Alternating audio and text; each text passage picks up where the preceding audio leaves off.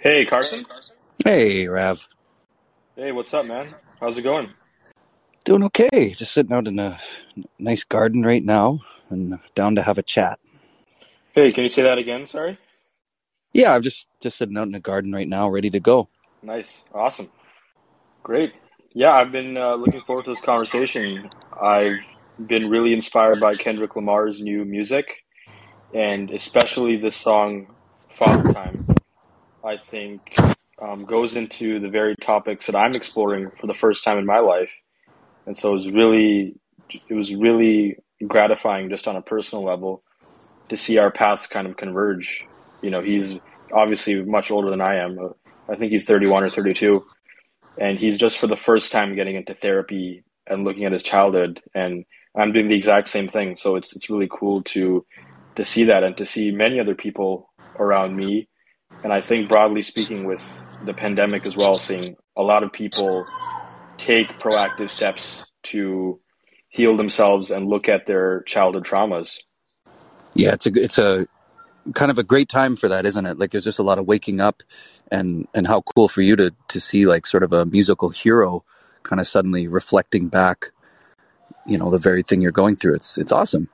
Yeah. And I think the people that we have so far know about you. If and when more people come, possibly, then I'll maybe give them more, or just give you a formal introduction when that happens. Yeah, But sure. yeah, but for now, people know you. You're the director of Thrive Downtown, clinic that does amazing work, specializes in psychedelic integration therapy. And that's where I go, and I'm doing my work. So I'm really excited to continue working with the clinic and to have some of your insights here into these very deep psychological things that Kendrick is delving into. Yeah, for sure. Well, great. Thanks for that little plug for Thrive and all the work we do. And this is the fun part, though, right? We could kind of look at music and culture and just kind of exactly just sort of enjoy the messages, right? It's nice. Yeah. Before we get into the song, the one thing that I've been thinking a lot about with respect to Kendrick's album, and also just broadly speaking, before this album came out, it's really neat how, again, my thoughts and my explorations are aligning with Kendrick and what he's doing. But this is something I've been kind of broadly thinking about the role of religion and the role of psychotherapy. Mm.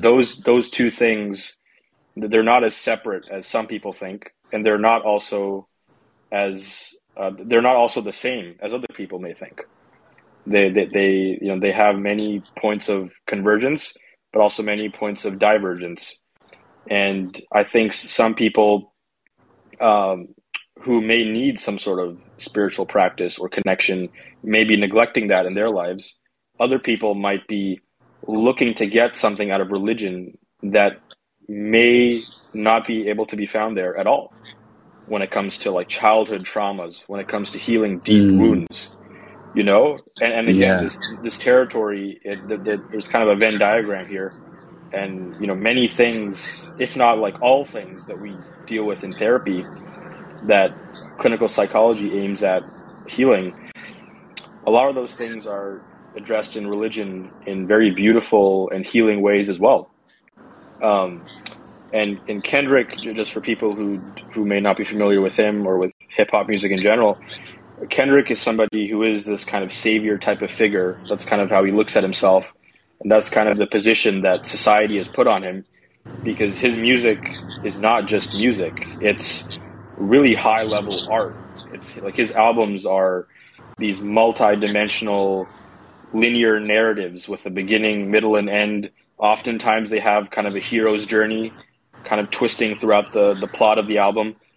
His album Good Kid, Mad City, which was his first platinum release in 2012, and that was all about him being this good kid escaping this very mad city that was infested with gang violence, drug dealing, intergenerational poverty, issues with policing, issues with family. And so the whole album plays through these very specific stories, actually. One including Kendrick and his friends committing an armed robbery, and the song is called "The Art of Peer Pressure." I don't know if you remember that one, Carson. Yeah, A no, I brilliant remember. song with a really tight narrative. It's just as much of an allegory or a short story as it is a song. And in the song, he's obviously it's about peer pressure. So he talks. I forget what exactly the chorus was, but there's this inner voice in him that's saying something like, "I don't want to do this. This is not who I am." And then it says, "But I'm with the homies," and it repeats that over and over again. Something like, "I was never this kind of person. I never wanted to do this, but I'm with the homies, and so we are now committing this armed robbery at 12 a.m. at night or whatever." And then the police come, and the sirens are ringing, and they barely just make it out, and the police don't catch them. But in the end, Kendrick he ODs from marijuana that was likely laced with cocaine, and he almost dies, but thankfully it wasn't lethal. But that whole tale is just kind of this karmic cycle of him doing bad, him committing this crime, and then at the end, him reaping the consequences of his actions in this almost near deadly way, which would have cost him his life and all this beautiful music we're getting. Yeah. And towards the end of that album, the album kind of ends with Kendrick coming home to Christianity, meeting this mysterious woman in some parking lot who, and it's hard to know how much of this is fictional, how much is exaggerated, but whatever it is, it's definitely inspired by real life, obviously, and it's very beautiful. But towards the end of the album, there is this woman who recognizes Kendrick and recognizes that he's going through a very hard time, and introduces faith to him and introduces to him a way out of this intergenerational trauma, and offers him the Bible and asks him to commit to the path of Jesus Christ. And Kendrick emphatically does and commits to this way of living a spiritual life, living for the grace of God rather than his own hedonistic primal kind of instincts that he has, that manifests with not just violence but also sexuality. There's this character of Shireen that's appears throughout the album, Kendrick pursuing this girl at the cost of everything else, including spirituality, including ethics and morals. Anyway, I'm just kind of laying this out for people who don't know. That album set up Kendrick as a very spiritual person, a very religious person, and To Pimp a Butterfly and Damn further explored these themes of Kendrick exploring his faith and understanding the way of Jesus more and more closely. And some of his lyrics, like they're very layered, intricately crafted, and retelling certain allegories from the Bible. I remember talking to one of my good friends, Rob Boganovic, who was a former high school teacher, and I was showing him some Kendrick Lamar lyrics, and he's a very conservative Christian person, and he has no interest in hip hop, but he was reading some of the lyrics, and he was saying that Kendrick is one of the most sophisticated Christian contemplative thinkers that he's ever came across because of how much depth were in Kendrick's lyrics. And he was surprised that this was rap music, actually. He's like, is this not like something else? Like, how is a rapper capable of doing something like this? Because every line kind of alluded to different parts of this specific allegory. I think it was the allegory of I'm just looking this up quickly, sheep and the goats in the Bible. There's a beautiful story, the parable of the sheep and the goats, which is all about prompting Christians to take action to help those in need and not being blind to the suffering that's around them. So anyway, Kendrick has been this incredibly religious person. He's been very involved in his faith. He's been very committed on this Christian path. But now on this album, there's actually very little of that. And there's a lot of exploration and therapy. And this is kind of where I want to bring you in before we get into some of the specific lyrics of, Kendrick has been a very religious man, but it seems like that has not healed these deep wounds that he has. And so now he's searching for something deeper, something that arguably would align with the faith, because, God can manifest in different ways, not just through reading the Bible or attending church, but also through therapy work, right? All these things kind of come together, hopefully, and kind of align in this beautiful way. And I think that's one thing that perhaps many religious people may struggle with, or may be kind of blind to, that they're really struggling, they're really depressed, they have a lot of anxiety, they have a lot of trauma, but they're sort of fixated within their faith. And not to say that there's anything wrong with that, but that possibly or likely the solutions that they're looking for are not going to be found within just the church alone, but also through psychotherapy. And I'm curious, Carson, if you've had a bit of experience, if you want to talk broadly, any clinical experience with religious people who have come in, whether they're Christian, Muslim, Sikh, whatever, who have been really struggling and have found their faith to almost kind of box them in and prevent them from actually seeking out counseling or psychedelic work or anything else within the broad realm of psychotherapy. Yeah, well, first of all, you're naming that people can kind of go in one direction or the other, that you have people who pursue therapy and the next steps of the path, they start to wake up to maybe viewing the spiritual dimensions.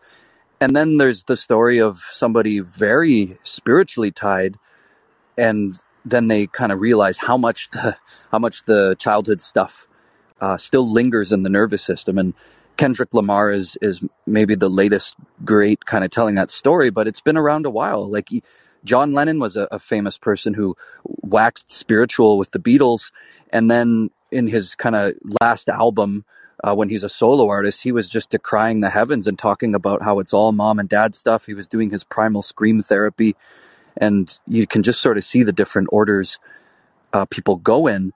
But my encouragement is just to take the metaphor of there's the earth and heaven, and you kind of have to tend to both, right? The spiritual dimension of being right with existence and how you come to understand it that's a piece of your bigger health.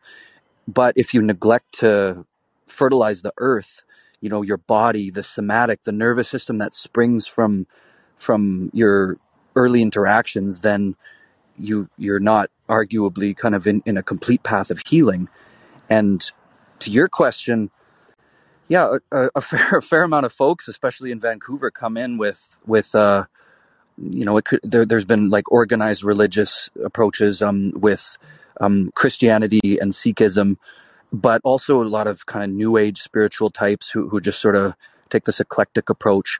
And while I have like personally very rooted spiritual experience that's important to me, I kind of have a radar for when sometimes it can show up as a bit of a toxic positivity. And I don't know if everyone knows that term, but it refers to when you're feeling some darker stuff that you need to look at.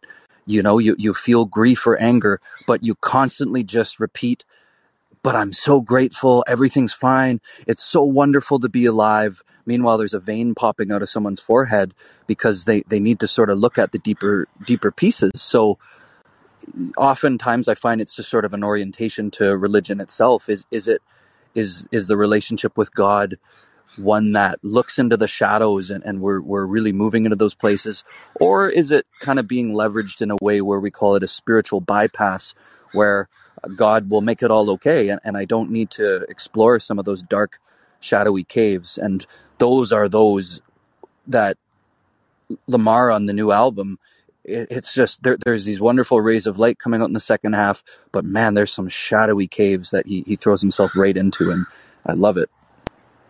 And do you have any kind of specific examples? I know we didn't talk about this before the podcast, but anything that kind of comes to mind with your experience? People who are very religious, who come in, who are really wounded and realize that they've been sort of missing something that's right in front of them because they're maybe a little too lost within their own religion. Yeah, of course. I don't know, a gentleman just comes to mind from, I think, 3 or 4 years ago, who really stands out. And he was just emphatic about being grateful to God. But I was finding when I'm around people who have like a really tight relationship with divinity, I feel very relaxed because they've done their shadow work and that there's just sort of a mature peace about it. The Franciscans, especially the kind of Christians with that background, I just vibe with. But around this guy, I just felt really tense. Like part of me was saying, I don't buy it, because there was just, his eyes were communicating deep fear, and almost a fear of a punitive God if he didn't constantly give thanks. And it was just through the gentle untying of sitting together and, of course, giving a reverence to God, but just an allowing that it's okay to feel your feelings, man. Part of, the exploration of the deeper stuff, it's part of the journey of divinity. And it was nice to see him relax a little bit and just step into the world of ordinary reality and, talk about unmet emotional needs. And the great thing is, like, I just felt after 6 or 7 sessions, I just could feel my system relaxing because there was this honesty. He was able to say, I am angry at my mother for not protecting me from my abusive dad. And he could say that and still feel as a child of God without feeling he was betraying. Incidentally, he came to realize that the fear of the punitive God actually had to do with a lot of projections that had to do with his dad. So don't even get me started on when you don't heal your kind of mom and dad injuries, how much you can actually project that onto the cosmos and come to experience the world or even the universe as a punishing one when it has more to do with your childhood. That's a template that certainly pops up. Mm. Yeah, and there's a couple of analogies that I've thought about with respect to religion and psychotherapy. Well, one is kind of like, if you want to get shredded, if you want a 6-pack of abs, of course it's important to have good nutrition and eat really well, eat your protein. But in order to get the 6-pack of abs, you have to put the work in the gym. You have to exercise. And, you can't just be just in the nutrition world and expect to get super fit. You need the exercise. And so when you're dealing with these deep psychological wounds, religion is definitely going to help with that, I think. And going to church, or the temple or the mosque or wherever, having that sense of community, that connection, dealing with different parts of yourself in that spiritual sense is very important. But if all you're doing is maybe fixating so much on something bigger than yourself that makes you devalue or deprioritize what's within yourself and the issues that you have, then you're not really going to be making that deep progress towards inner healing. And I also think, like many religions, especially in Christianity, rightfully talk a lot about helping your neighbor, alleviating the suffering of others, doing charity, helping your neighbor. That's emphasized a lot within Hinduism and Sikhism as well. And there's this one guru I follow who's amazing, and he says, rightfully, I think, like, when you're feeling your lowest, go out and serve other people. Go see what you can do for other people. And I think there's a lot of merit to that. But I think that alone can, again, prevent you from looking at the deeper parts of yourselves, the deeper parts of yourself, and healing these deep wounds that you have. So maybe sometimes it's the case that religions may overemphasize kind of helping others, and we fail to recognize what's kind of within us, and so we're never able to come to grips with our past trauma. Yeah, precisely. Like I've seen a lot of very spiritual folks terrified of their own anger and kind of this, and because like the Dalai Lama is famous for talking about anger as sort of just like poo-pooing that emotion, like it's bad. However, it's just such an oversimplification.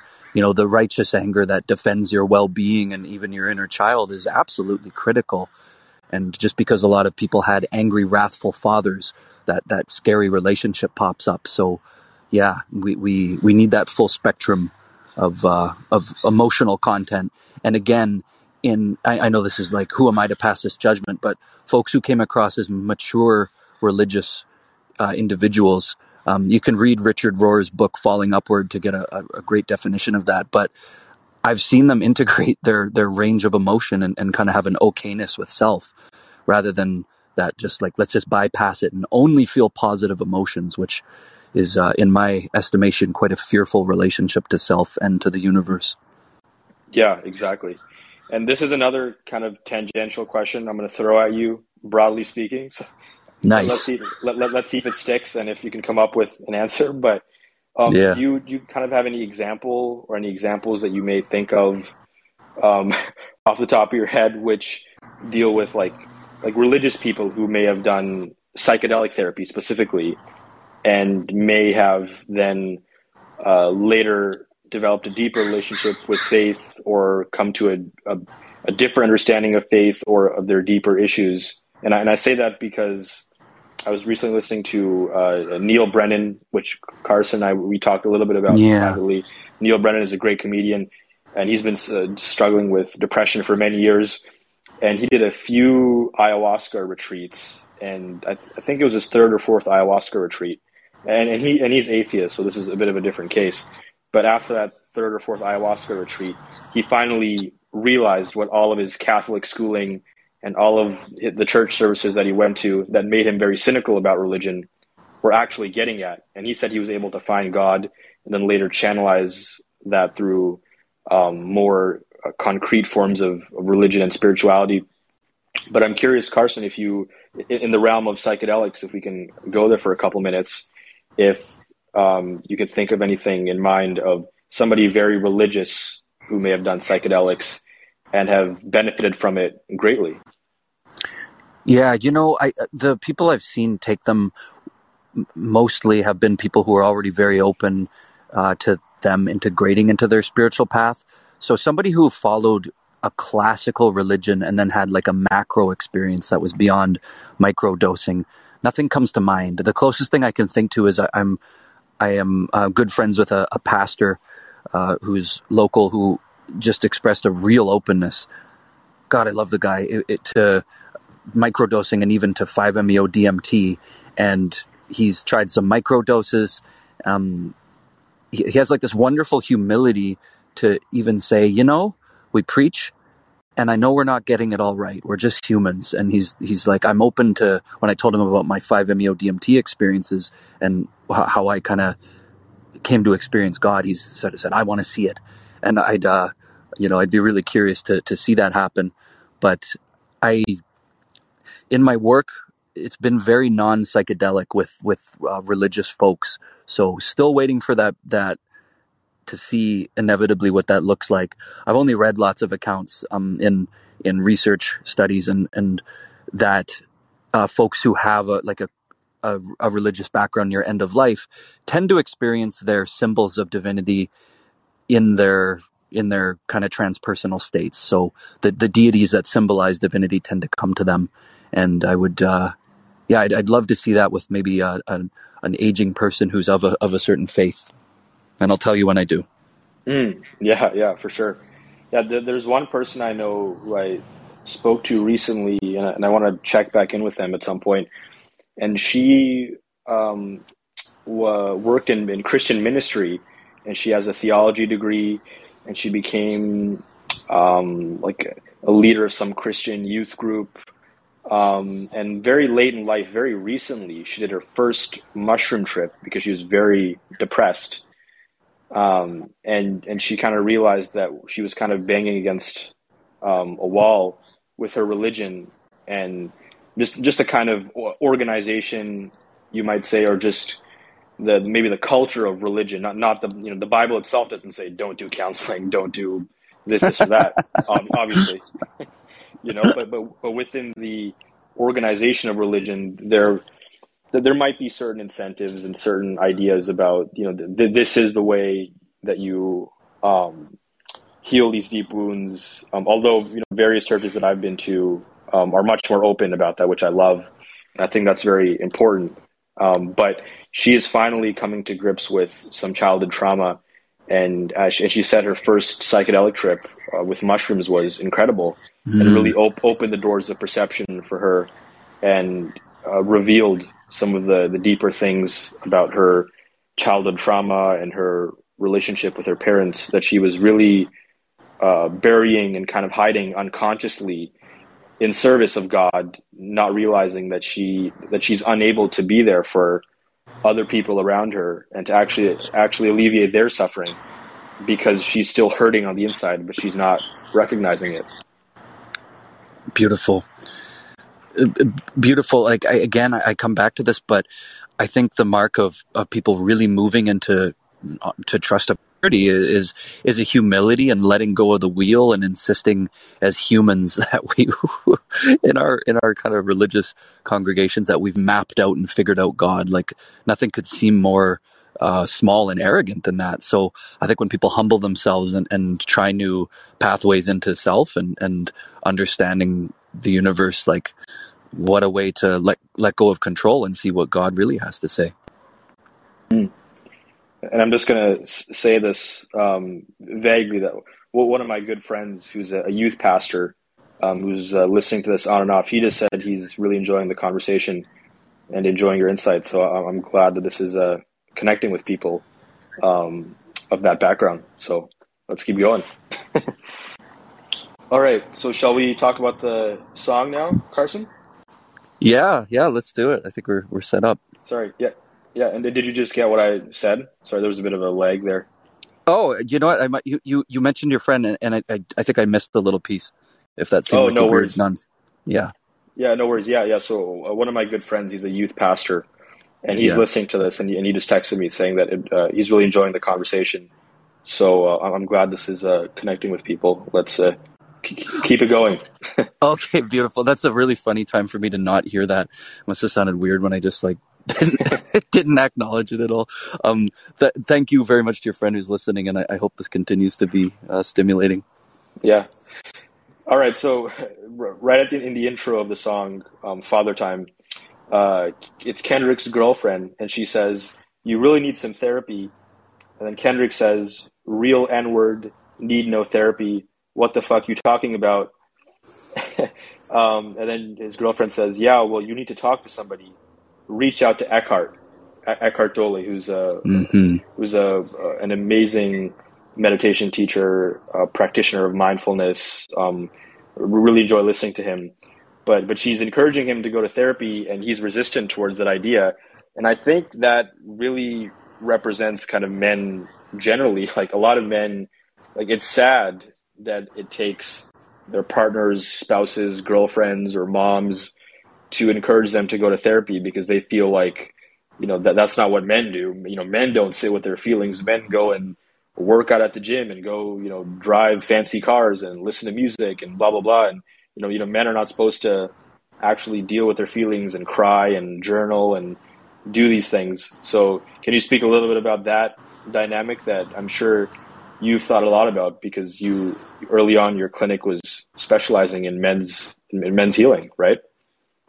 Yeah. I mean, the last 16 years I've been researching and practicing in men's work. So this is sort of old hat by now, but the socialization of men since the agricultural revolution has distanced them from their emotions and really created a sort of shame relationship to the authentic expression of vulnerability.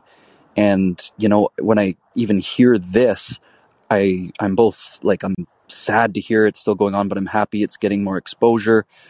And it should also be noted, like, while this album is such it's such an ode to everybody, and especially kind of men in that prison, it's especially prevalent in the historical Black culture, where the idea of seeing a therapist and the sort of stepping down from that kind of hyper masculinity in response to a lot of like cultural trauma, it's even amplified. So I love how these lines really speak to Black culture and yet extend the hand out to sort of masculinity across all kind of racial backgrounds. It's saying so much at once. Yeah, exactly. Okay, so some of the so he says that there's just so much interesting stuff in here, so I'm just gonna have to pick whatever I see that's most interesting. He says, "Daddy issues made me learn losses. I don't take those well. Mama said that boy is exhausted. He said go fuck yourself. If he gives up now, that's gonna cost him. Life's a bitch. You could be a bitch or step out the margin." And I think that's a really interesting section of the song, which shows the kind of dynamic between mom and dad. The dads are very much about just kind of brush it off your shoulders. You're fine. You can get over this. Moms can be a little more empathetic. Obviously, women tend to be much more higher on the empathy scale. And so his mom is saying, you're exhausted. Maybe you need rest or whatever. But his dad is like, no, if you give up now and give into your feelings, sit with your feelings, and kind of if I were to represent him, what he's trying to get at, which there's some merit in, is if you just sit and brood in your own feelings and you become a victim and you're crying and doing that at the exclusion of your work, going to school or whatever it is, then you're not making progress. You're just going to be kind of stagnant, and that's not really what men are supposed to do. Men are supposed to get up and work and make money and do this and that. And I've definitely felt that in my family as well. And I'm not here to pass any value judgment about my mom or my dad. They're wonderful people and they have their issues like everybody. But that is a dynamic I felt as well. That obviously, my dad has expressed some of this, and that's been passed on by his dad and his dad. So these things have a long trail. But there is this idea of if you sit too much with your feelings and spend too much time with counseling and inner healing, then that's kind of a sign of giving up and giving into your feelings. And you do want to be productive in your work life. So if you spend so much time with your feelings, then that's gonna cost your work life, which is the most kind of important indicator of you as a human being, which I think is a very toxic idea. But here Kendrick is alluding to that, and I've experienced that as well. Yeah. It's just again such a good point. The identity of men just being reduced to your value through what you do, which in just sort of the last generation, like our dads, it was just like I couldn't throw a dime without hitting a guy who had, a kind of a softy mom and then a hard ass dad who hypervalued the doing and downplayed emotions. It was just so common, and again, it made sense. It's not like these dads are just broken. That like tough repressed orientation fit the context of their generation, especially when grandpas, they didn't know a thing about like, it was all the basics of work. That's how you showed love. And this kind of generation we have that's waking up to the nature of emotions. That's just so new. So, it's like the dads were right then, we're right now. How do we find a way to all just be okay with each other's sort of cultural emergence, even if we see the world different, especially when a lot of dads did have it's got to be this way, son. Like, there's no wiggle room. And why wouldn't they? They didn't have a map to anything else. I love, I love the hell out of my dad, but he didn't know how to, he did his absolute best, and God, I love him for it. But he just had no equipment to do anything but be incredibly tough and want his boy to be really tough too. You know what I mean? Yeah, and I'm going to weave in the religion part in here as well, because knowing Kendrick's music so well, he's rapped a lot about how going to church on Sundays was a big part of his lifestyle, and that's a big part of very conservative kind of Black communities as well. I've heard many scholars, sociologists talk about this, about in certain Black communities, the devotion towards God and towards Jesus is often much higher than in any other community that you could find, which kind of ties to historical oppression and kind of overcoming that through religion and whatnot. But that aside, for Kendrick, he growing up, he's been dealing with all this trauma and violence and drug dealing, and I won't go too much into the autobiographical. I'm going to try to keep this more universal. But going to church for him was kind of the only outlet to kind of deal with his issues. You pray to God, you read the scriptures, you read the Bible, you learn from Jesus, and you go to church every Sunday, and that's that. Otherwise, when his mom says the boy's exhausted, his dad says, "Go fuck yourself. Don't give up now. Go to school, go to whatever basketball practice. Don't be a bitch. Keep going."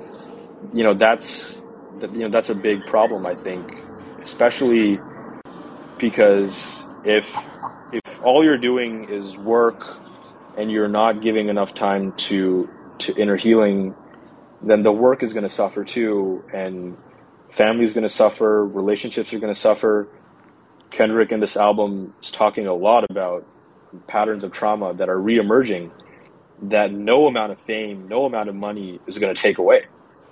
Kendrick is at the pinnacle of hip hop success, Mm. I think personally he's the greatest rapper alive. Many people think that.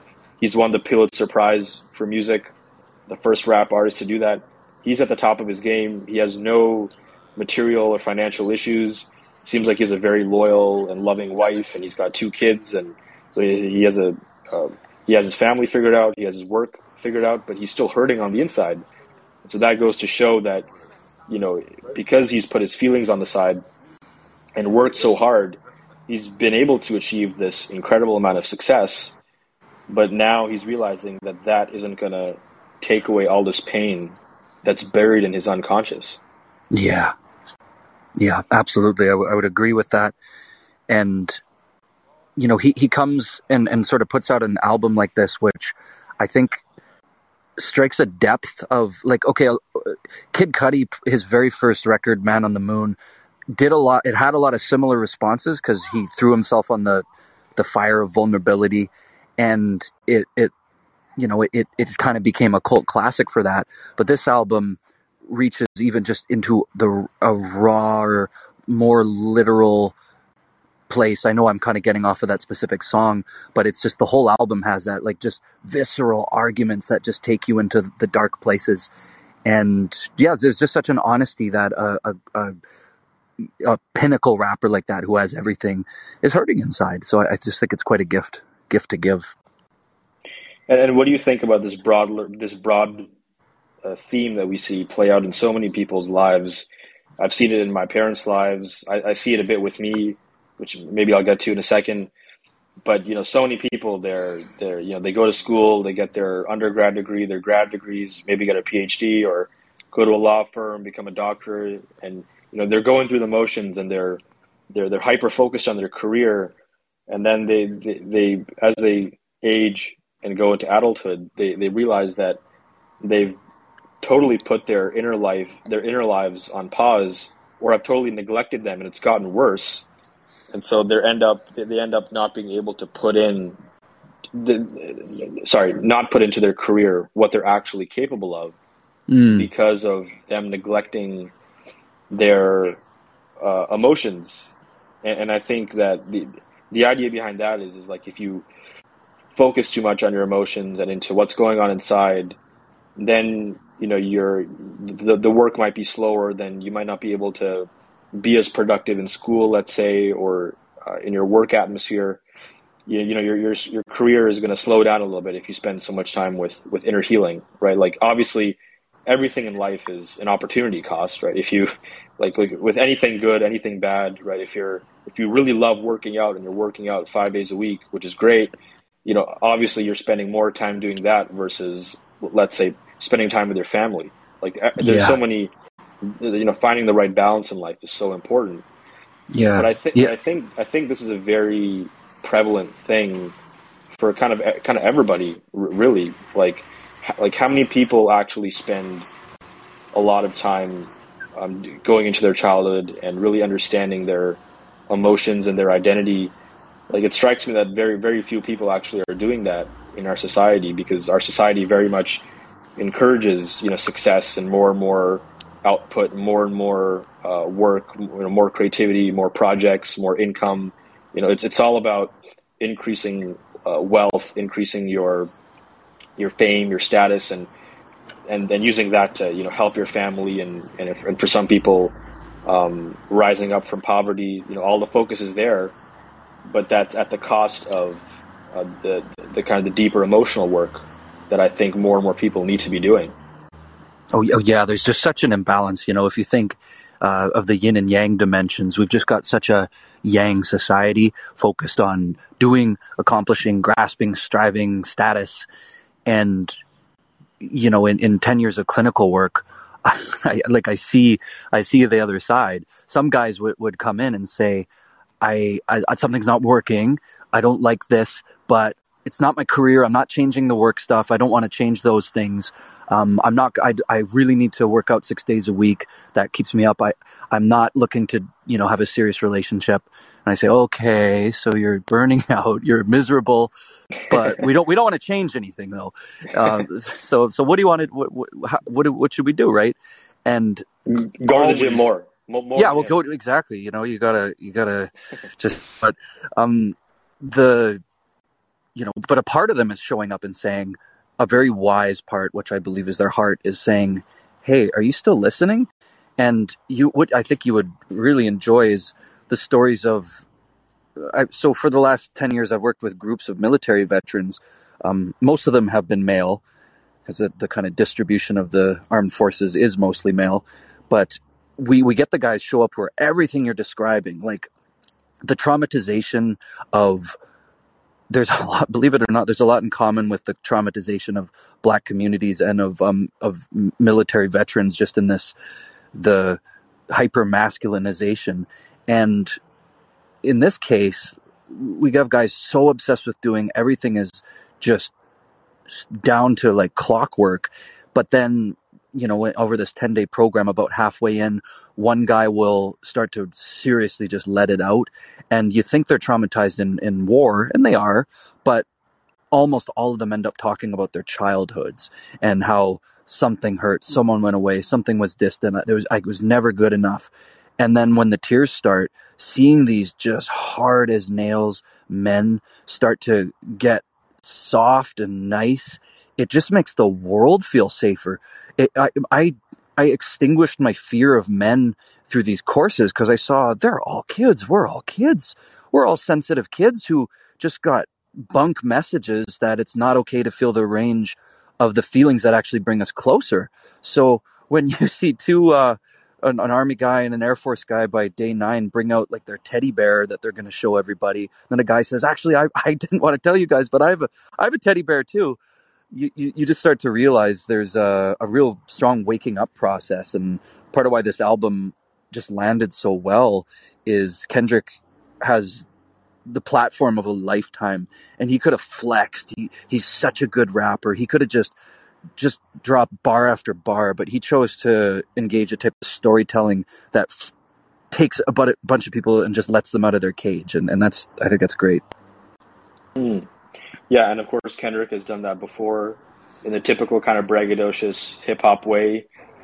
He has a very kind of theatrical approach to hip hop where he likes playing different characters and Yeah. whatnot, which I love. It's truly Shakespearean in many ways because It yeah, is, and I would say there's even there's like an irony or a satire as he puts on the masks of these characters. Like, he's not committed to saying this is what I am. He says this is a part of me, and in like the Art of Peer Pressure song, he just says this is something we all do with our conscience, and he puts on these masks just to show the range of like what we can be. mm. And this is totally tangential, but I was listening to Alan Watts the other day explain the idea of Hinduism, which kind of goes beyond just Hinduism and just broadly speaking different interpretations of God. But this idea within Hinduism and in other parts of Christianity or other religions of this cosmic drama that God is playing all these different roles, different characters, and that's one of the reasons why. Um, as Watts was saying, Hindu gurus and yogis, they're always happy. They're always smiling. It's because they see God within everybody. They see all these different masks, even in a great suffering and in great turmoil. They see this is another manifestation of the divine. This is another manifestation of what human beings are capable of doing. And so, kind of like seeing how all these different parts of the human experience manifest themselves and really kind of represent what's within. Like Kendrick representing all these different characters. A lot of these things, it's a manifestation of all these different facets of his own personality, which is very multi-dimensional. Many people. I think Sam Harris talks about this as well. For him specifically, how he says when he talks to certain people, his humor channel is super loud and he's joking around and having fun.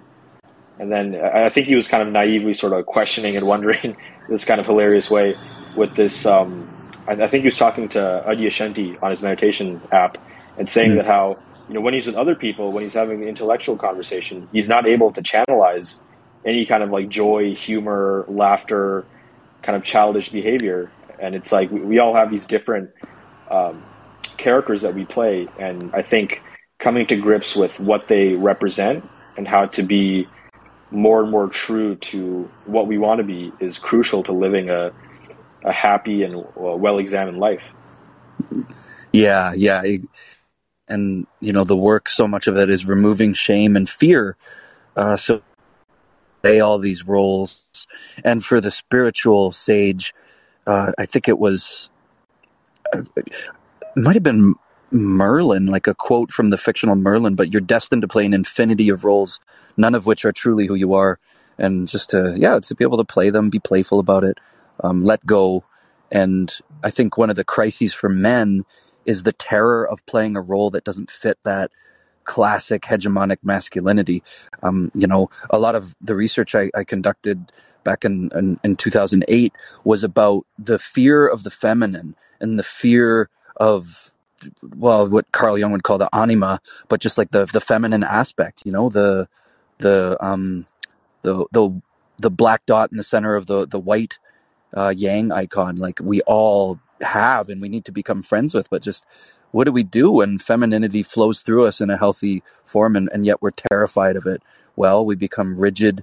We will be terrified of seeing feminine sensitivity pop up in our boys, and we'll traumatize them out of ever doing it again. And that's what so much of this album is about, and Father Time especially. Yeah, so let's really drill down on childhood and suppressing emotions in childhood. I think there's a lot to talk about there. And I'm just going to read another part of the song here. In verse 2, Kendrick says, "A child that grew accustomed, jumping up when I scraped my knee, because if I cried about it, he'd surely tell me not to be weak. Daddy issues, hid my emotions, never expressed myself. Men should never show feelings. Being sensitive never helped." And then he goes into a little bit of a micro story of his father, his father's mom dying, his grandma dying, and he's asking his dad, "Why did you go to work so soon?" And his reply was, "Son, that's life. The bills got no silver spoon." As in, the bills are not going to be fed to you with this. They're not just going to come to you to work hard to be successful in this world. So let's talk about that. Specifically, the not expressing emotions as a man. When you're. Hello? Hey, can you hear Yeah, me? am I back? Yeah, sorry, I was just getting a call that I was trying to reject. Yeah, I know this multitasking and technology. Yeah. But sorry, I was just going to finish my thought that Yeah. But what I want to talk about there is the cost of suppressing emotions as a young male teenager, and having your dad sort of, your dad, your mom, whoever it is, force you into not expressing that part of yourself for fear of being sensitive, which is not a trait that's associated with being a good, powerful, strong male in our society. Mm-hmm.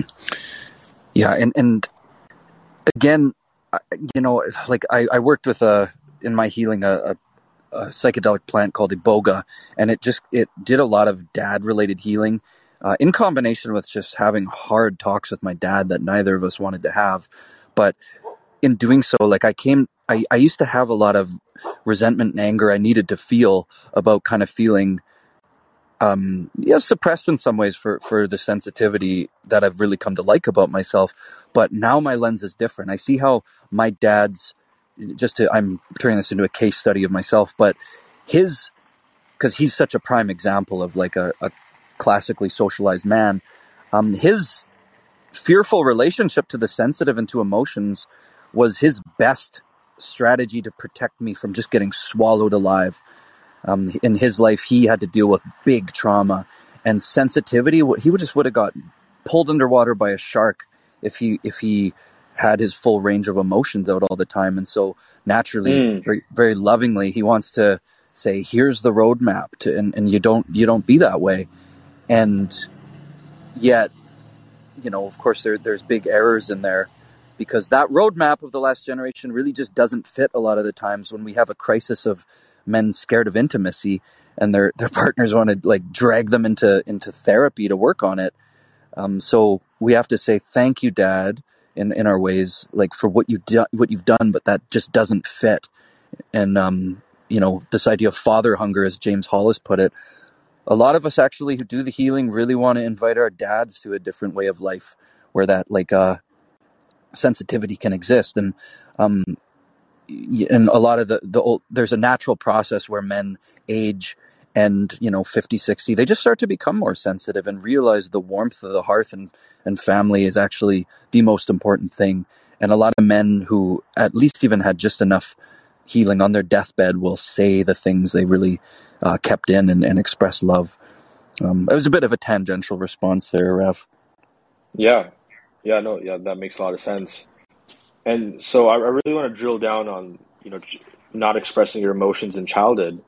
Like, Mm. what does that do to a child? Like, I'm exploring this very personally, by the way, um, and having all sorts of different realizations about how a lot of the behavior that I have right now, good and bad, some very, very good, productive behavior that's led to a lot of success, which I can talk a bit more about in a minute, but also other forms of behavior that are really toxic and are really kind of hurting me. And so, what are the costs of not really understanding your emotions as a kid and living in an environment where it's not safe to express your emotions because of, well, whatever issues are going on between your parents or poverty or violence or drug dealing or whatever's going on. What really happens when you don't give emotions the space they need?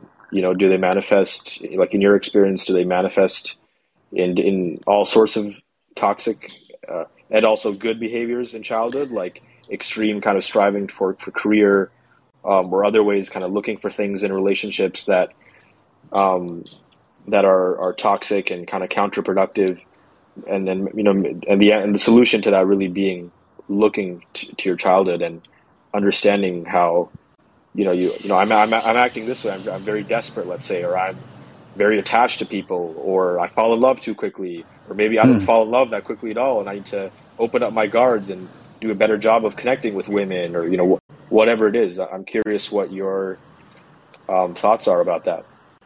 Well, I mean, you listed like a whole bunch of them, like spot on. Yeah. Um, that's just it. It's like, the idea of repression is kind of an old Freudian term. The science of it, we know it's called dissociation. The parts of self that just aren't appropriate, we just stop associating with them, and that works because humans adapt so well. I'll just become what keeps the family afloat and reduces stress. Man, my dad's angry and my mom looks scared when I'm sensitive, so I won't be. And it works, but usually once adulthood hits, those seeds start to grow of what was dissociated, and to be more metaphorical, the Jungian term, the shadow, which is the repository for all the things we can't look at about ourselves. It all gets hucked into there, into sort of this unconscious storage space, and you don't get a free ride. Shadow material finds a way to express itself. Why? Because we're homeostatic. We're always seeking towards wholeness. And of course we are. We're biological mechanisms in a world of processes, just in the same way that the sun shines light down, plants grow, our hearts pump, blood circulates through us, everything's growing towards a homeostatic wholeness. And so it is with the psyche. So those dissociated pieces seek to be heard and expressed somehow. And for one person, it'll manifest in addictive behavior. For others, an addiction to love. For others, avoidant attachment. For some folks, and men often, the dissociative split will turn up somatically or physiologically, where the body, they say if the emotions don't get your attention, then your body will, and things start to go wrong in a physical way.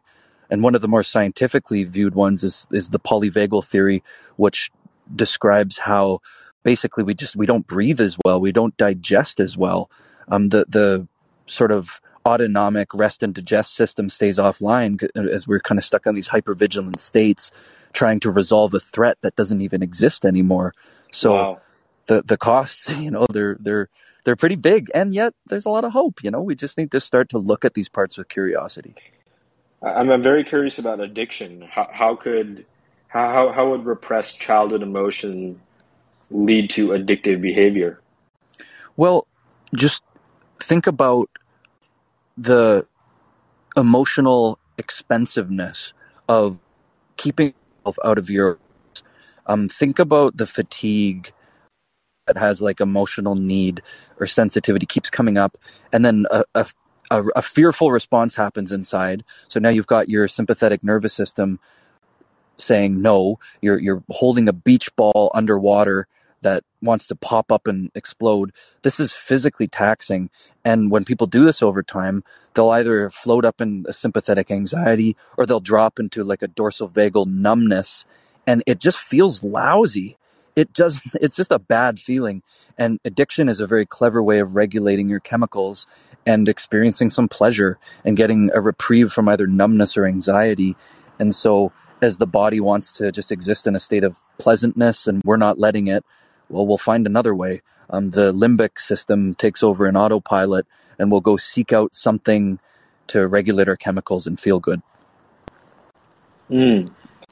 I'm curious now about the unpleasantness that you're talking about and the numbness. So that kind of happens when you're not able to express yourself as a child, when you're not able to share your feelings with your parents.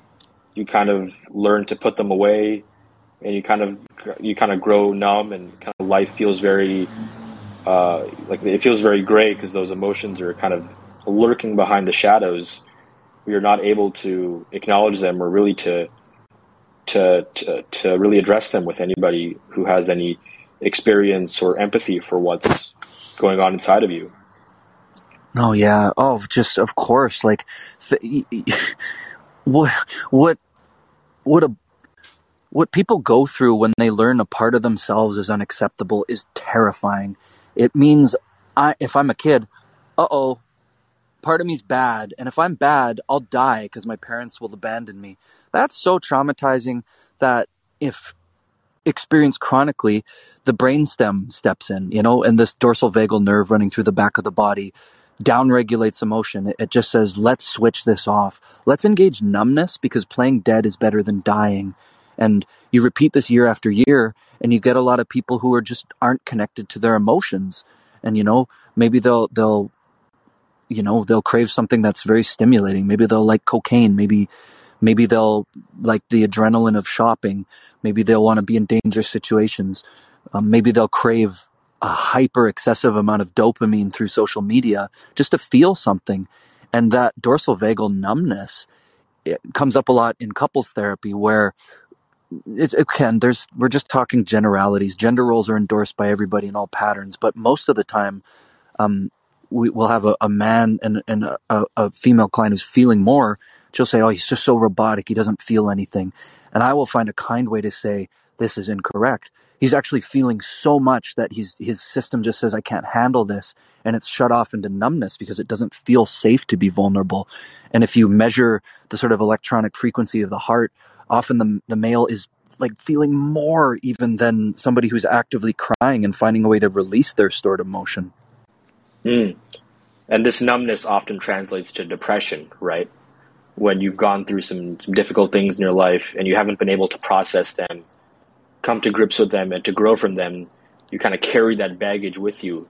And then that baggage results in this kind of filter that you look at the world through, this kind of gray, kind of this very gray, dark filter that everything is kind of dark and lifeless. You're not really able to feel any kind of consistent joy or kind of luminosity of being because of how dark life is. And so then you're going to be seeking like definitely social media addiction or drug addiction. That's what leads many people to psychedelics as well. And thankfully they can find something there. But because of that depression, they're unable to really grow and understand difficult things that they've went through. And that develops their addiction to various things. Yeah, exactly. And as Dr. Gabor Mate would say, like it's a clever and even attempt at self-compassion, just to feel something, to feel alive again. Because the unfortunate truth is, when we shut down our quote unquote negative emotions that were inappropriate, we shut down everything. We lose our joy, and life becomes very grayscale.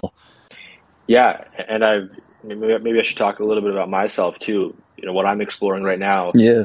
Is like, as a kid, I dealt with a lot of issues with parents and with just ongoing rampant bullying at school.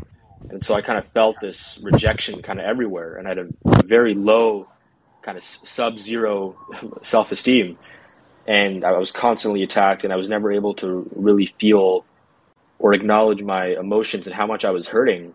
Mm. Like I kind of look back and I wonder, like it's kind of like a war zone. It's an emotional war zone, constantly being attacked and never feeling safe. And it's crazy to think that I actually went through a lot of those things, and it's really took my counselor, who's amazing, to help me realize this, and talking to you, Carson, privately about these things. It's like it's really crazy to me how somebody can kind of make it alive from that kind of hardship. And like if I were to go through something like that now, I'm much more conscious and aware of what's going on, and so I would be kind of kicking and screaming, like going through that same pattern again. But there, at that time, I wasn't, because, or maybe I was in my room. Sometimes when I felt safe in my room, I would kind of throw a temper tantrum and just get really angry and sad at the same time. But there was this sense of hypervigilance at school and at home, and so I'm beginning to now realize how that's affecting me now, because it's again, if I were to go through that now, I would be kicking and screaming, but I didn't then, and so that, I guess that means that I kind of grew numb to all of it and just sort of unconsciously just internalized this, that, this is my reality. Yeah, my parents are going through a really hard time, and I'm having issues with my mom and my dad, and yeah, I'm being constantly bullied and put down at school for all these different things. So, life sucks, but it is what it is. We just got to kind of live through it. No point in crying about it, right? Right. Yeah. Yeah. Well, I feel for you, because, well, it's a very relatable story. You're so not alone in it, but you were alone at the time. And again, how clever of your body just to hit the off switch and not feel stuff. Like, I'm glad you were able to do that. Your kicking, screaming sort of sensitivity, that's a normal response, but kids are dicks, and they would have eaten you alive. And here you are, a young, like, very intelligent, spiritually oriented guy who's just doing the work to reopen his heart. And they won't get the last laugh. You're a voice in the community, and just watch as you unpeel all this. There's the revenge, is just your own wellness. Yeah, and also this pattern that I alluded to a bit earlier of, you see this in other people as well, and I'm curious if you have any experience with clients as well, about like being so rejected when you were young by all the conventional kind of things, whether it's family or that's school or other things, feeling so isolated, and this lack of belonging and lack of connection that kind of forces you to find a different path. And in my context, that's finding this unusually successful writing path that I never really anticipated. But because I was so rejected, like kind of everywhere in some ways, not that my childhood was just total rock bottom. I did have great friends and great teachers, and my parents are very loving, but I felt so consistently rejected. I'm even thinking about sports as well, and I was never that good at sports, and I was kind of a bench warmer, sadly. Like that, stuff like that takes a toll as well. And so, but because of that, I've been able to find this extreme success at this very young age. Is that a pattern you've seen in your clinical practice as well, of people who are so rejected that they become really good at one thing in one area, only to then later realize that they've been neglecting all these other things because they've been so rejected and have felt so isolated that they've been forced to kind of find their own path and become successful in this one area that can maybe yield a lot of financial success and wealth, and maybe even relationships, but it still leaves a kind of feeling of emptiness and isolation and depression and anxiety. Yeah, I mean, you're just sort of describing my when I was most clinically active, just my client base for years and years. Something usually between 28 and maybe 37. There was this period of people realizing they'd done that and just burning out. with the surprise to learn that stuff really fucking hurt when they were young. And so they just poured their category into career success and these sort of status moves, which just was this dopaminergic, great feeling for a long time until they look and their relationships just weren't there. And if they're lucky, they realize that your heart is the only way to experience like satisfaction. Dopamine is sort of a shallow chemical if it's the only thing, searching for power when what they really want is love. And you're a special case in multiple ways. One is because you encountered like a larger than life sort of exposure with your writing that's just like quite uncommon. Which is great, but the Buddhists would say like success can be as dangerous as failure, if done unconsciously. And the other reason I think you're kind of extraordinary is that you're actually looking at this right now, so you either won't walk into that heartless sort of trap, or you or you still will, and you'll know you're doing it the whole time, and no, that's on you if you do that. Yeah, and I'm realizing more and more, and a friend of mine, he's going through something similar, is that the kind of the unconscious motivation of this ambition and this hyper success I have at this age is this need for approval, this need for validation. It's like my inner child is saying like, hey, look at me, Rav is capable, look at Rav, Rav is not a loser, sitting on the bench for a soccer team or being rejected by whatever, all these girls at the grade 7 dance, or who didn't get into any schools that he wanted to get into, or felt isolated at home, isolated at school. Like, Rav is actually a good human being and you should look at him. That's kind of the unconscious motivation for this incredible amount of success at this age. Yeah. And you're aware of that. So that's the real trick. If you're able to watch the process, you're waking up. So that's awesome. And let's also maybe linger in psychedelics as well. I have one question about that. Like, when dealing with inner child work and suppressed emotions for men, in your experience, is psychedelic something that can really help with that? Like any compounds in particular? Like, I know MDMA can be very helpful for certain men who kind of have very thick, kind of shining knight in armor emotional guards that kind of prevent their insides from ever being manifested and expressing themselves fully. Yeah. Well, the most important ingredient, even more than the psychedelic, is just that somebody wants to orient to inner child work.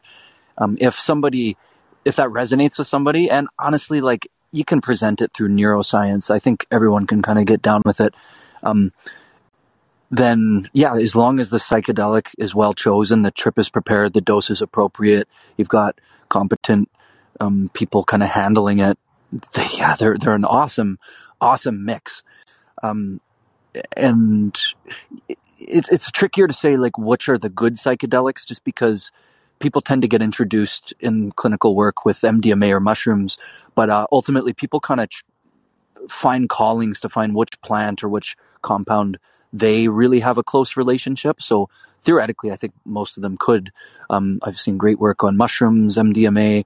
I particularly, my two teachers have been Iboga, which I worked with for a couple of years, and these days I work with ayahuasca, and they've had so much for me to say about inner child work. And what I think actually makes it more three-dimensional than classical inner child work or internal family systems parts work is how psychedelics, forget just relating to your child parts. Sometimes people just spontaneously become children.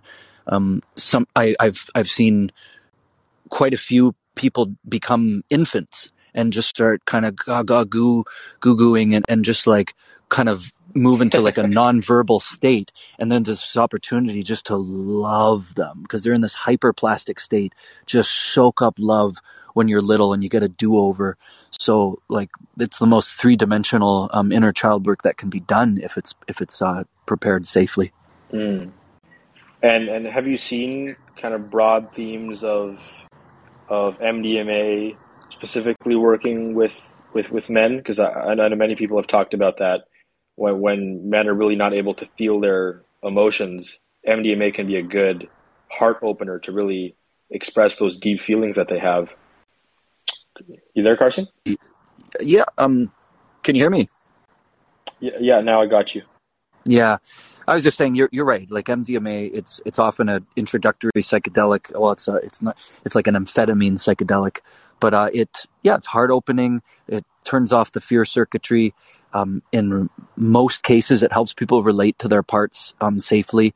But one thing I will note, I have in the last 20 years, not in clinical settings, but I've seen, I think, 2 people, maybe 3, abreact to it, where the emotional injury was so severe, there is such a terror of love and intimacy that when they're in a state of love, I know 2 people for sure, terrified. Like they hated that their being was feeling love and intimacy, and they just kind of homophobic slurs and just terror of love. And those cases like make me really sad to think about, because when the injury is so great that even to love oneself is terrifying. It just goes to show how deep the well can be for some people. Right. But that's not very very uncommon though. Yeah. I was just gonna say, not to scare people into doing this, but just to Yeah. encourage people to do it in a therapeutic context. And if anybody's looking for any direction with psychedelic work, they can reach out to Thrive Downtown, and you guys can kind of guide them, right? Yeah, we've got a team of people who can help assess, educate, and make sure you're set up to safely have interactions with psychedelics. Because despite what people are thinking, they're not magic bullets where you just you pop your mushrooms and you cure your trauma. They take respect and preparation. So thanks for that segue. Yeah, of course. Okay, I want to return a bit to the song here, because there's a few things I still want to talk about. We did kind of already hit on relationships, but I'm just going to read out this part where Kendrick is talking about that. He says, "This made relationships seem cloudy, never attached to none. So if you took some likings around me, I might reject the love. Daddy issues kept me competitive. I don't give a fuck. What's the narrative?" So in his case, the repressed childhood emotions has led to this hyper detachment, not being able to really feel love. It says if people around him are showing love, he's very quick to reject it. Is that something you've seen in your clinical practice, or something you can speak about? Yeah, well, I think we kind of have, like, what to do when you poison the well of love. You fear it, and of course I've just seen it so much. Avoidant attachment is sort of just that. Like the intimacy of getting close to somebody is really spooky and it's scary, and so you push them away, or you unconsciously sabotage it, or just uncomfortably stay absolutely on the surface all the time, or just become hypersexual. It's really common, and the expression of that trait, it happens in men and women. It's a sad thing that happens. I can relate to it, and I've seen it lots. And then Kendra goes on to say, I think this is my favorite part of the song. Nice. He says, "What's the difference when your heart is made of stone, and your mind is made of gold, and your tongue is made of sword, but it may weaken your soul?" Ooh. Such a really powerful few lines there. When your heart is made of stone, your mind is gold, and your tongue is made of sword, but it may weaken your soul. That really hits deep. Yeah, so I mean, his mind, obviously, he's alluded to this in other songs as well. Being filled with gold, there's so much intellect that he has, this poetry, this able to communicate things, and these insights about politics, society, violence. And his tongue is of sword, obviously, as evidenced by these rap lyrics they're reading out here. Yeah. And in previous songs, especially the album "Damn," I think really shows that those sword-like lyrical skills that are actually less on display on this album, I think, kind of very intentionally. It's kind of a softer album, more about the emotions, whereas "Damn" is much more hard-hitting. But he says his heart is made of stone, And he's saying that may weaken your soul. This one just strikes me as, well, him, but even the danger of society, just because the golden mind, like we're in such an intellectually prizing society that often doesn't prize the heart and the cleverness of everybody with their sort of sword tongues. Everybody's very clever. Are they sincere, though? Are people vulnerable in declaring their sort of emotional sincerity? Or are people locked in an endless Twitter debate with their sword tongues and their smart minds and their hurt hearts? I would estimate that Kendrick's not alone in this. I think this is the danger. If we don't check ourselves, we'll all end up in that kind of configuration. Yeah, exactly. And I guess the other highlight is just the ending of the song, where he's saying, he's talking about how men need to actually commit to looking at their mistakes and looking at their behaviors. But he says, till then, let's give the women a break. Grown men with daddy issues. So this idea that because of these cycles of repressed emotions in childhood and these things that our fathers have passed on to us due to the circumstances that they were in, that's then hurting, their relationships. That's hurting the women that they're with, and that's causing, various issues. Often you see women carrying burden for men because men don't have their shit figured out, and it really weighs down on them. It's not just the men are miserable, but the men are passing their misery to the women, and so it's just kind of amplifying and compounding the suffering and really just spreading it to other people. And I've seen this very closely when people really don't have their issues figured out and they're really depressed and they're repeating these cycles of trauma that they grew up with as a kid, then women kind of have to bear that burden and oftentimes act as kind of a protective shield for their kids, the kind of protective shield for their father, dealing with that so that their kids don't have to deal with so much trauma. That really hits home for me in many ways. You and me both, my friend. And just, I mean, it's hard to speak in just overall trends with men and women, but women have been allowed in different ways to sort of express and wake up to their emotional truths. Men haven't, and it just sucks. But a lot of the time, in terms of emotional well-being, there are a lot more unconscious men, and that's why there's these chapters of men's groups around the Greater Vancouver area called the Arca Brotherhood, which I co-led for a handful of years. They're great because they're groups of men coming together, taking accountability, not blaming, but looking at what are their injuries, how do they heal them, and at the same time, how do they sharpen their swords? There's an expression: beware the man who conceals his or beware the man who won't show his sword because he's probably concealing a dagger.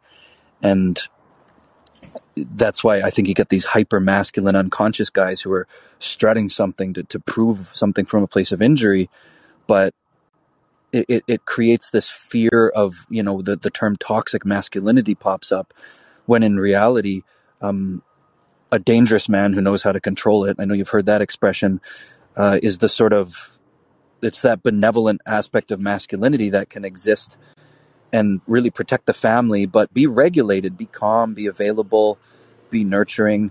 And yet, if there's danger, the warrior is going to come out and not be in this kind of like leaking angry emotion everywhere where, like you said, in the worst case, mom has to sort of protect the family from dad's moods. How often have I heard that with clients over the years, Yeah, Jordan Peterson has this great quote about a man should be a warrior in a garden, not a gardener in a war. Yeah, exactly. Something like, it's like, what would you rather be, right? I'd also rather be a warrior in a garden than a gardener in a war. So, but that's this is a whole other podcast. But I do just want to say I am a firm resistor of the throwing out of the range of masculine expression and the toxifying of the kind of I did a lot of studies of the negative sides of hegemonic masculinity.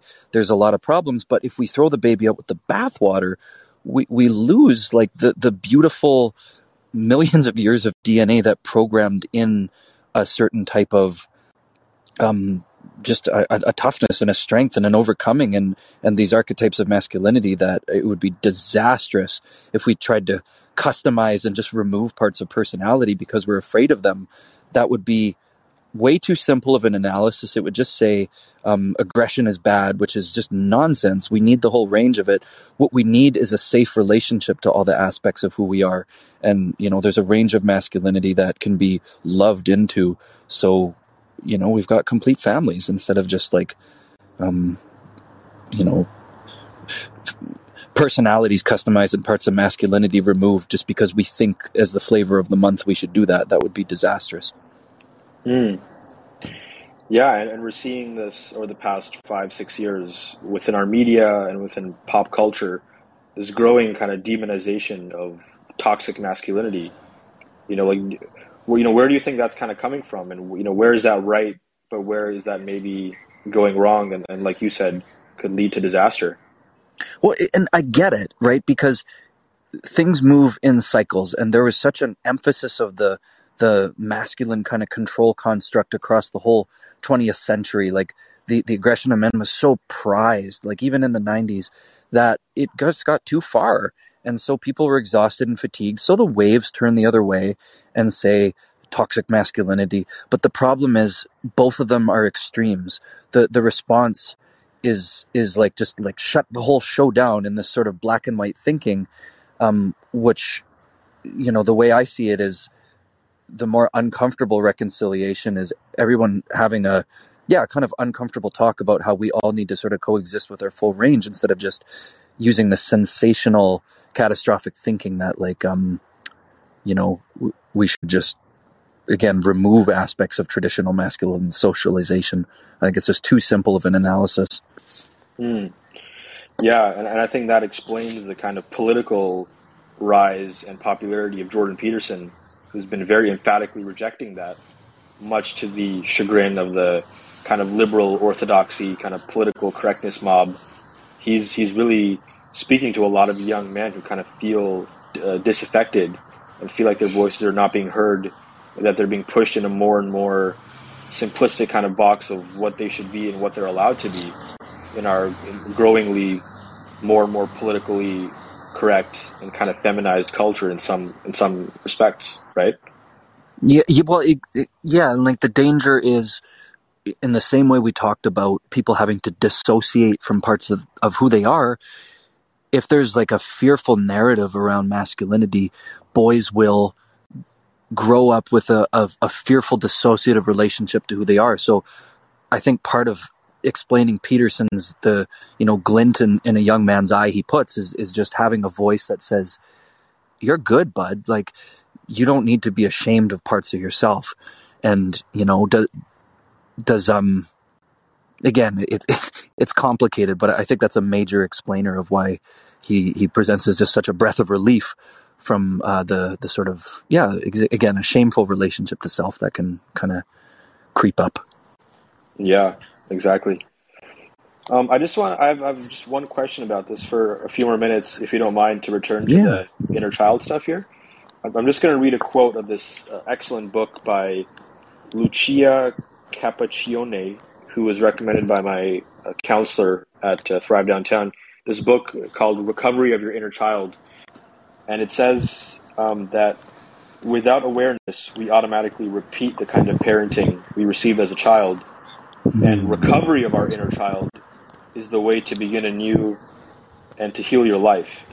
And there's several other quotes that illustrate this point really well. And the book talks a lot about how failing to acknowledge our inner child leads to chronic anxiety, fear, shame, anger, and despair in our inner child. And for many people, it leads to physical problems, as it did for this author. It really took, she was kind of going all over the place with different doctors, different harmful pharmaceutical drugs Yeah. to alleviate this pain that she was feeling and these chronic health problems that she was having.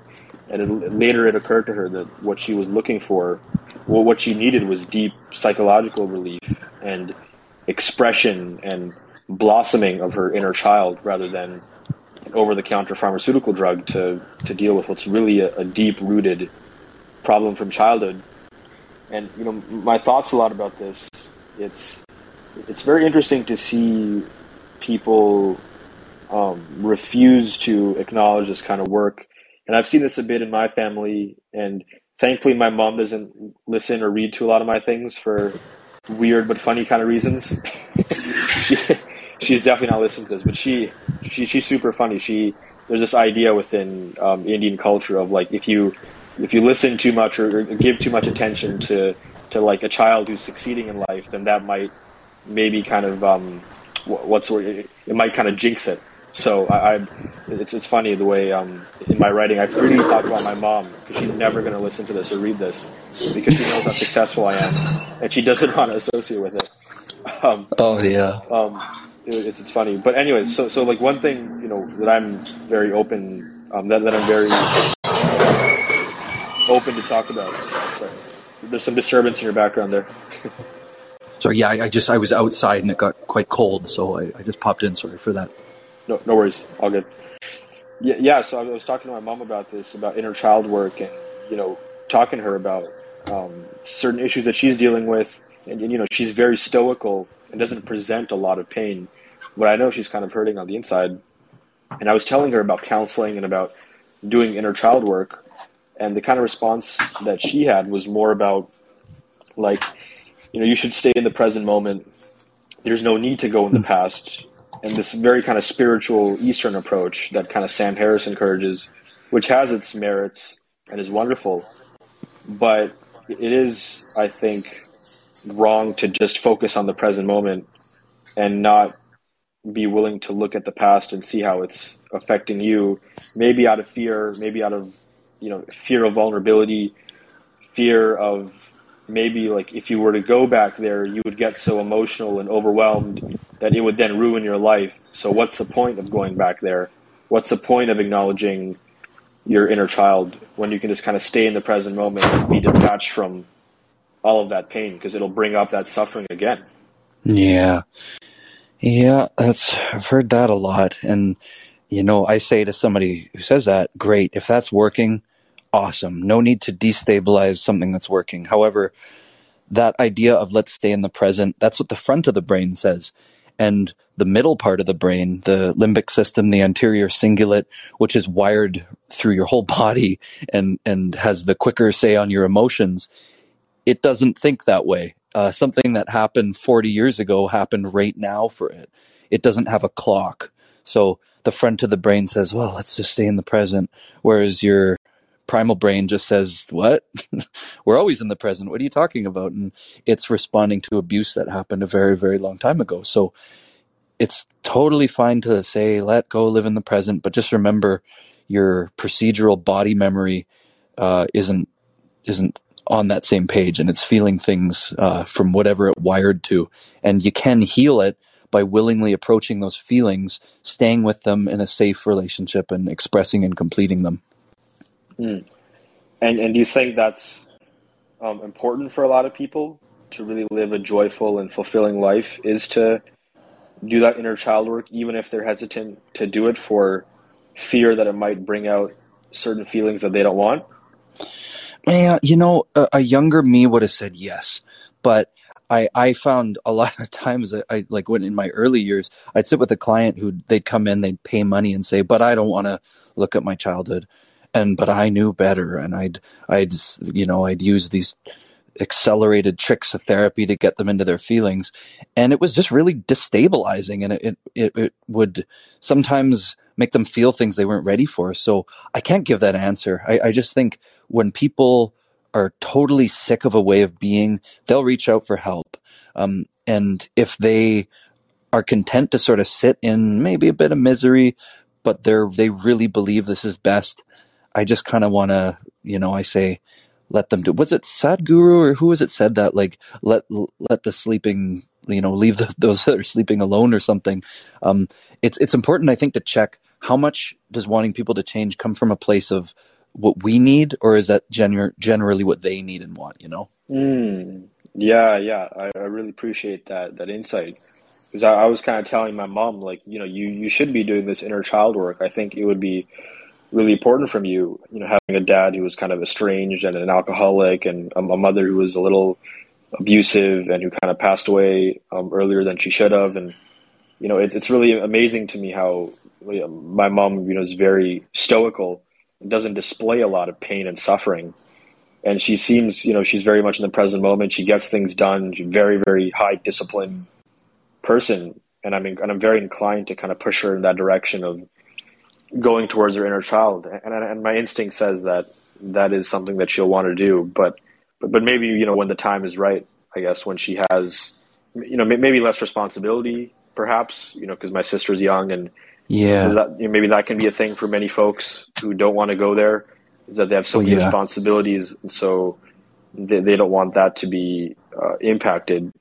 I guess my only issue with that would be that if you keep postponing it, or if you keep waiting for it, then next thing you know, you're 65 and you're like, oh wow, I really lived a whole life for other people.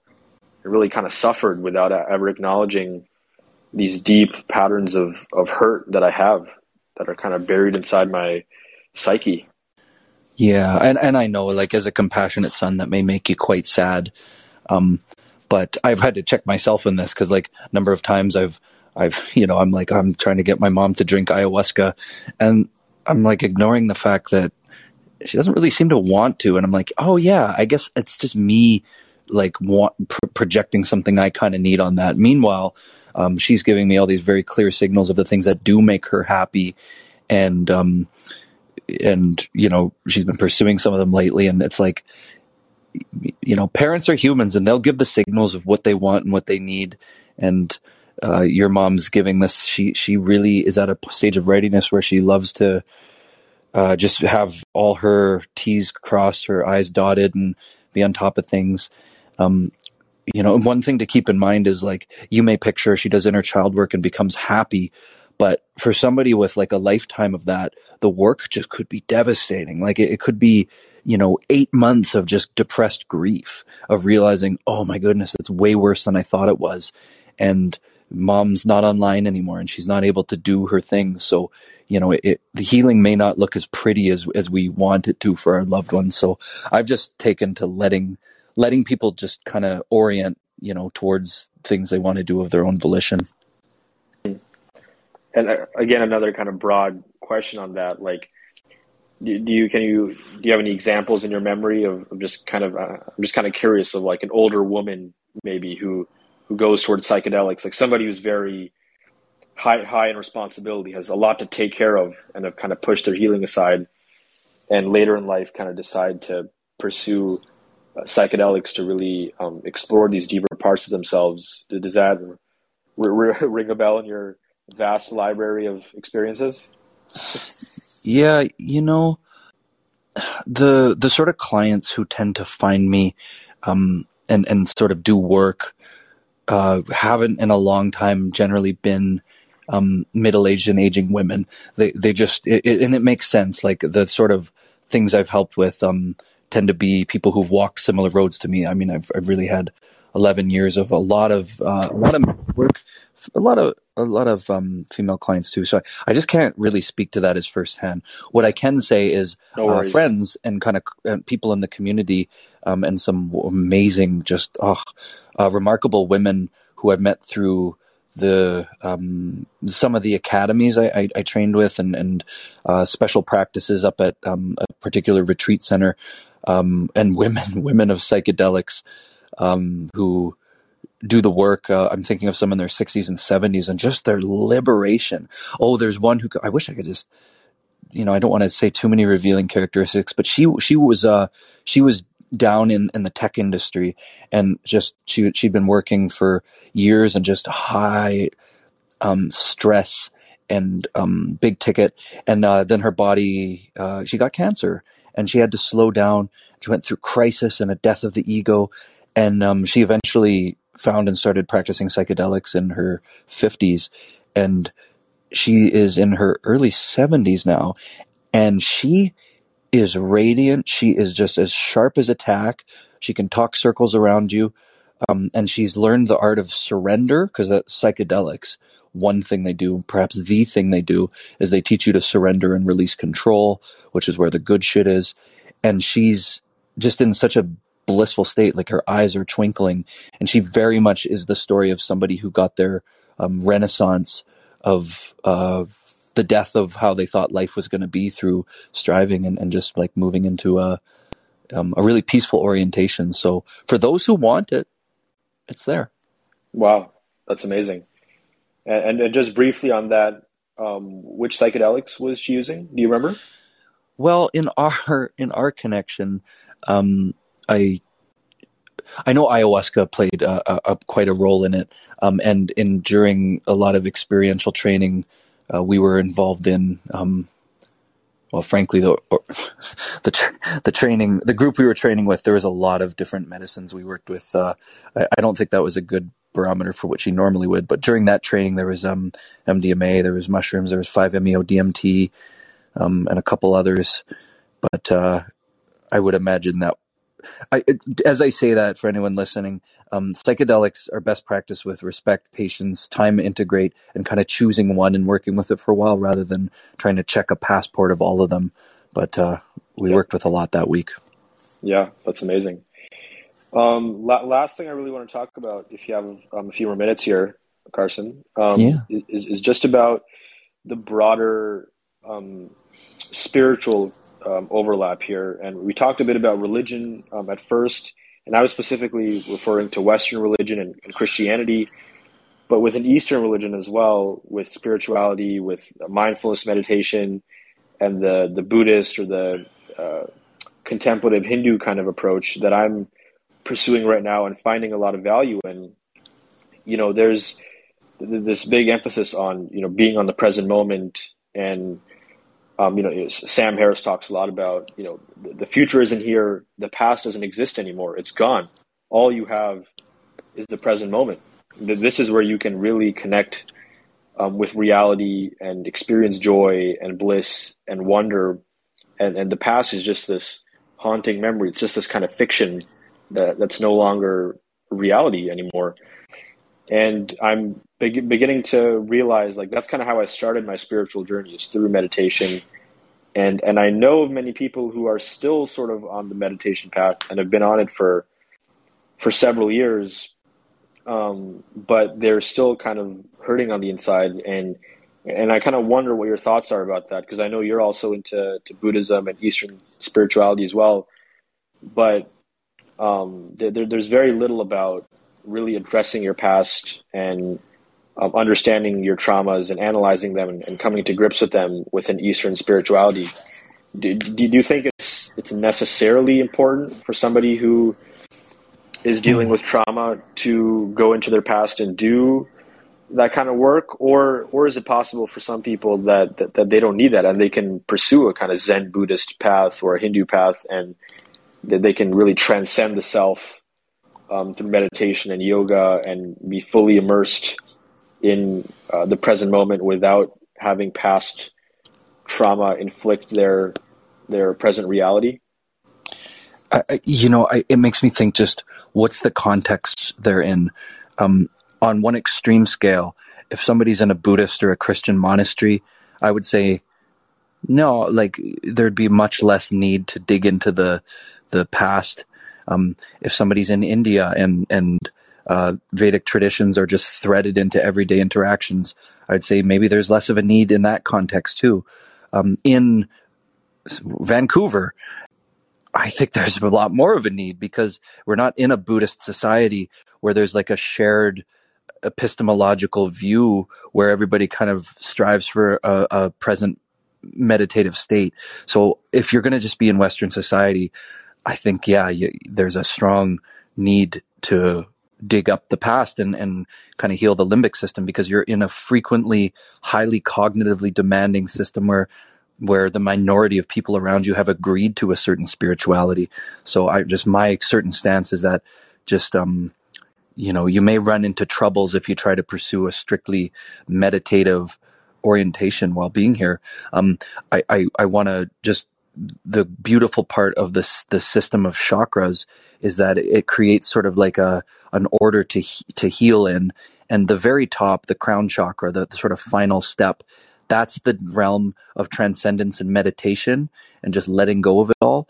But what the chakra system contributes is the idea that you need to do things in the right order. And the very first, the root Muladhara chakra is your root. It's the safety to exist. I have a right to be. I have a right to security.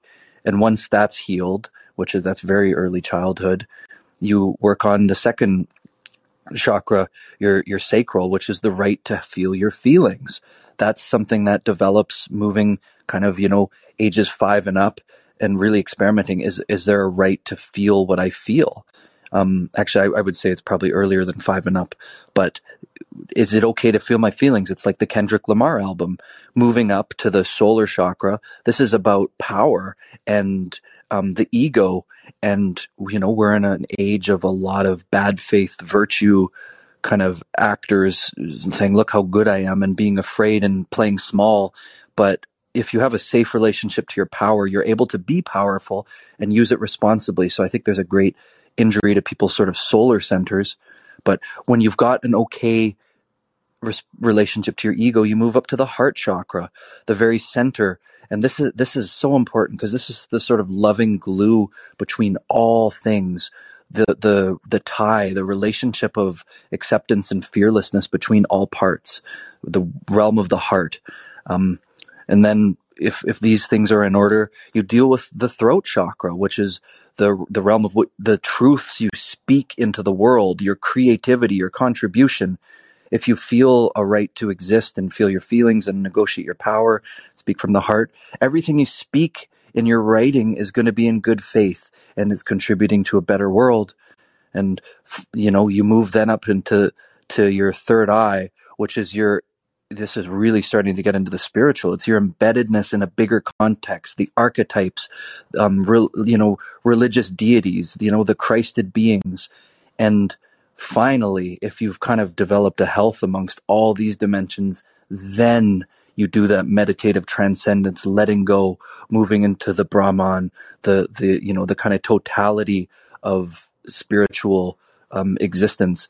And just the problem is, a lot of spiritual types just start there and don't think you need to do your root work or your feeling work.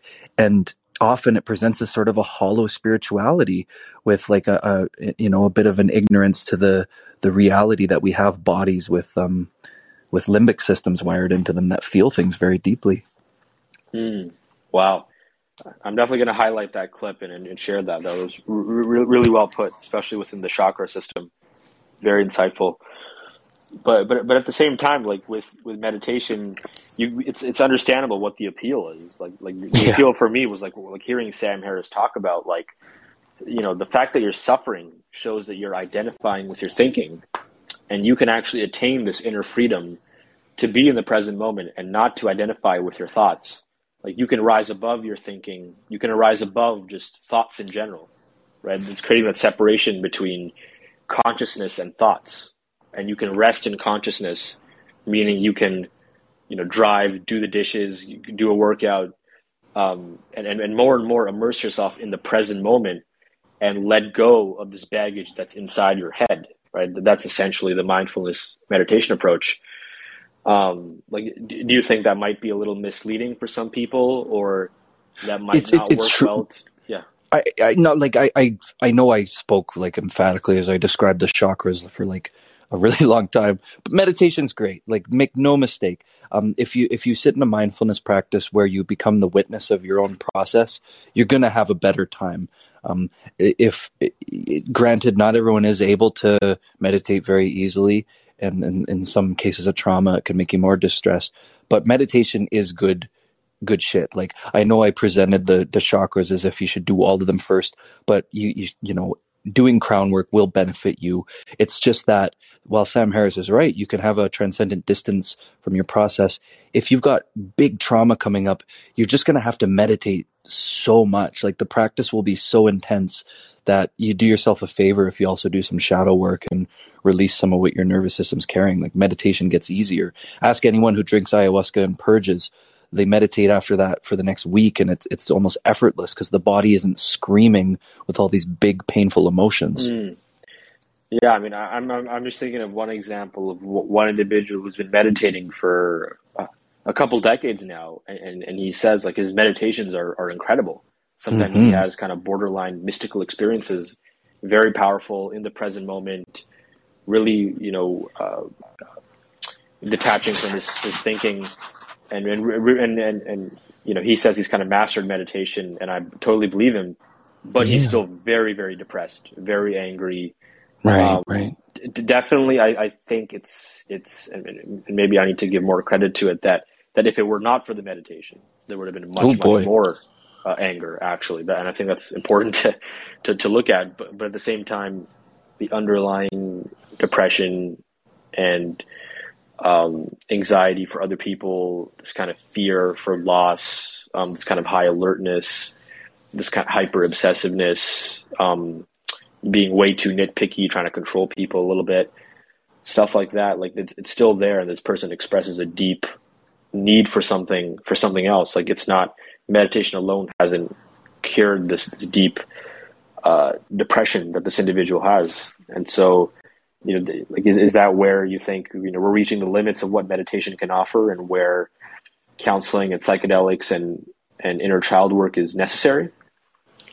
Yeah, and this is just my perspective, but yes, I think meditation gives you a transcendent, distant, and mindful awareness. So you unblend from your pain. But if you do counseling or psychedelics or somatic therapy, you actually reduce that pain. So together, what a form of healing! Like imagine you could both have a process distance from your pain, but the pain was also getting smaller. Like you're actually creating neurological change, and your limbic system is stopped screaming. I just think both types of healing together are just like, that's lovely. Why not do both? Yeah, that's awesome. And I think it's important for people to do both. And as I started on this more spiritual meditative path, but now I'm finding myself first with doing the MDMA trips, and now doing the inner child work with my counselor. And Thrive Downtown is the perfect institution and gateway to explore that. So I encourage people to explore that, because I think it can help a lot of people. Thanks, Rob. I appreciate the kind words. Yeah, of course. Do we have any questions from listeners before we wrap this up here? If anybody has any questions, you can line up here to be a caller and ask Carson directly. If not, we'll wrap this up here. We have a question from Abhi, who hails from Australia. Oh, nice. Hey, Abhi. We can barely hear you. It's a little quiet, mate, but we're doing well. Can you hear me now? Hello? I can kind of hear here. I'll just turn my volume up really good, but it is pretty quiet. I think he's going to turn on his Bluetooth or something. Okay. Who knows? We'll do our best. It's very quiet, but technically yes. What do you want to get from the trip? What's your intention? Right. Yeah. So my curiosity is, have you said you did on one other trip already? Yeah. Well, which I'm wondering in both of them, did you find one of them more helpful or kind of to put you more insightfully in touch with yourself? Right. The part I'm hesitant to answer is because psychedelics are more about the relationship you have with them, more than one of them just sort of being the better tool. I know for me, mushrooms, they tend to make me do hard. Can you hear me? Yeah, sorry, you cut out. Just for me, mushrooms, they make me do hard work. They tend to teach me hard lessons. I feel a lot of anxiety. I purge pain out of my body. They make me feel things from my childhood. Whereas LSD tends to be very spiritual. It tends to connect me to the sort of transcendent, very crown chakra, unified connection to the whole cosmos sort of thing. So that's for me. And so my encouragement for you would just be to check what sort of relationship do you find with mushrooms and LSD, and do any of those contain the hints of which one might be a little closer to what you're trying to untie there. It was very familiar to what I had as well. Yeah, fair. That makes sense. I guess you just want to explore, like you say, something's just out of your awareness, and I just, again, this is just for me, but like I find mushrooms to be more therapeutic, whereas I find LSD almost a little numbing from emotions. Like we just transcend the whole thing instead of having to do some of the deeper work. So I usually I actually don't work with LSD in sort of a therapeutic context. But it would just be, are you looking for a sort of spiritual thing, or is it more with the inner kind of emotional work, Nice. Yeah. I know it's a cop-out answer, but I encourage you to do some searching inwards and see if you can decide between the two in maybe less logic and more meditating, and just seeing if an answer comes up. See if there's an inclination towards one of them, because those callings tend to produce better results than trying to pros and cons list it. Yeah, thanks very much. Yeah, and not that I have any depth of experience that you have, Carson, but maybe for somebody in that position, MDMA or ayahuasca might be an option too, like something that they haven't tried, possibly. But that could be something to explore, right? Yeah, it can be, but I'm just a big stickler to what do you feel the calling towards, because there's usually you just get this seed in your head and think, I woke up and I couldn't stop thinking about ayahuasca, and I Googled it, and yeah, you got to kind of just follow that. Yeah. Yeah, I think people in Australia. Sorry, were you saying there's something, Abhi? Hello, can you hear me? Yeah, were you saying something? Unfortunately, I don't Oh, okay. much fly over. Yeah, that sounds right. Yeah, well, I wish you luck in your journey. Let us know how it goes. But hopefully make the right decision and you're able to become aware of what's lurking in the shadows for you. All right, Carson, it was great having you on. Really appreciate the conversation. Hey, that was a lot of fun, Rev. Thanks for the chat. Just thanks for those who tuned in. Yeah, and thanks to Kendrick Lamar, of course, for fostering and creating this conversation. I mean, art inspires conversation, it inspires introspection. And so I'm listening to this album, which by the way, I'm not actually a fan of musically or even lyrically. I think it overall falls much short of the marvelous kind of cinematic experiences that To Pimp a Butterfly, Good Kid, Mad City, and Damn offer personally. And I think the music actually falls short big time on this album.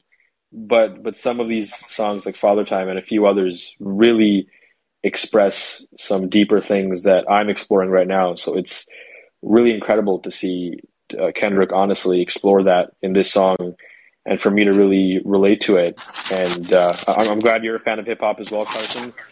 And I'm glad that I really felt this urge to talk about this, and I thought we could record this live. And I'm glad I'm connected to you to have this conversation and talk about what not only what Kendrick is going through, but how he's this kind of vessel that God is using, according to him. And I definitely agree with that, how he's this kind of vessel for expressing these deeper inner realities that very few of us are actually in tune with. So I'm very thankful to Kendrick. I hope that he moves further along in this religious and spiritual and psychic journey.